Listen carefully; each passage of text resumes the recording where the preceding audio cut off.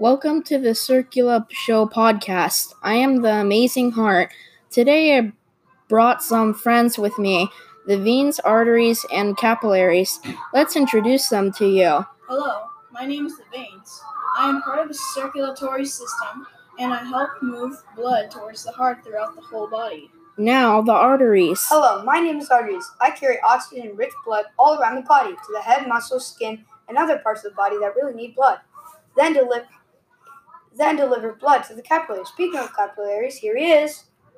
Hello, my name is capillaries. I am thousands of small blood vessels. Now let the veins tell us more about himself. My structure consists of 3 layers. This structure is made of smooth cells and has a hollow center known as the lumen.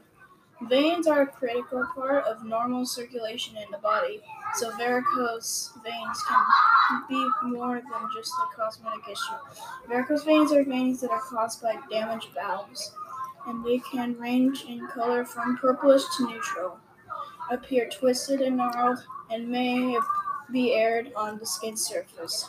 Once varicose veins appear, usually on legs, they require a medical procedure to get rid of them. Well, that's all for me. Next, I am going to tell more about myself. My role in the circulatory system is pumping blood into the body. I pump blood every day so my body can live. I can range from 60 to 100 beats per minute. I'm the strongest muscle in the body. When I pump blood into the body, the blood changes colors. If blood is brighter, it has more oxygen in the body.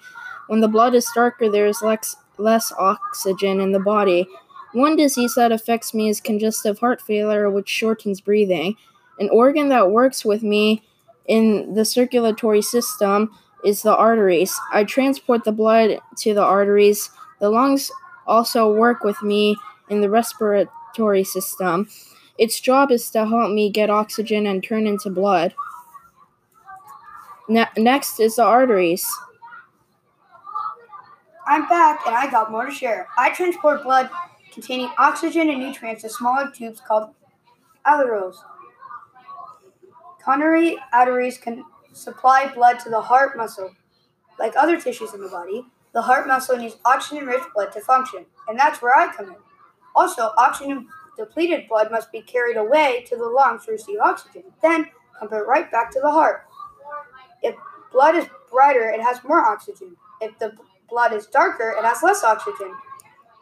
And the cycle repeats. Last but the very least, the capillaries. I am small blood cells that deliver nutrients and oxygen to the tissues in the body. I also remove the waste that has been created during the cellular respiration process. This helps the body get more energy because the carbon dioxide that has been removed is also from the unhealthy nutrients taken from the body. I work with the arteries to transport the blood to me, to transport the veins to the whole body. Today's show is now done. Come back later for a brand new show on the podcast. Bye.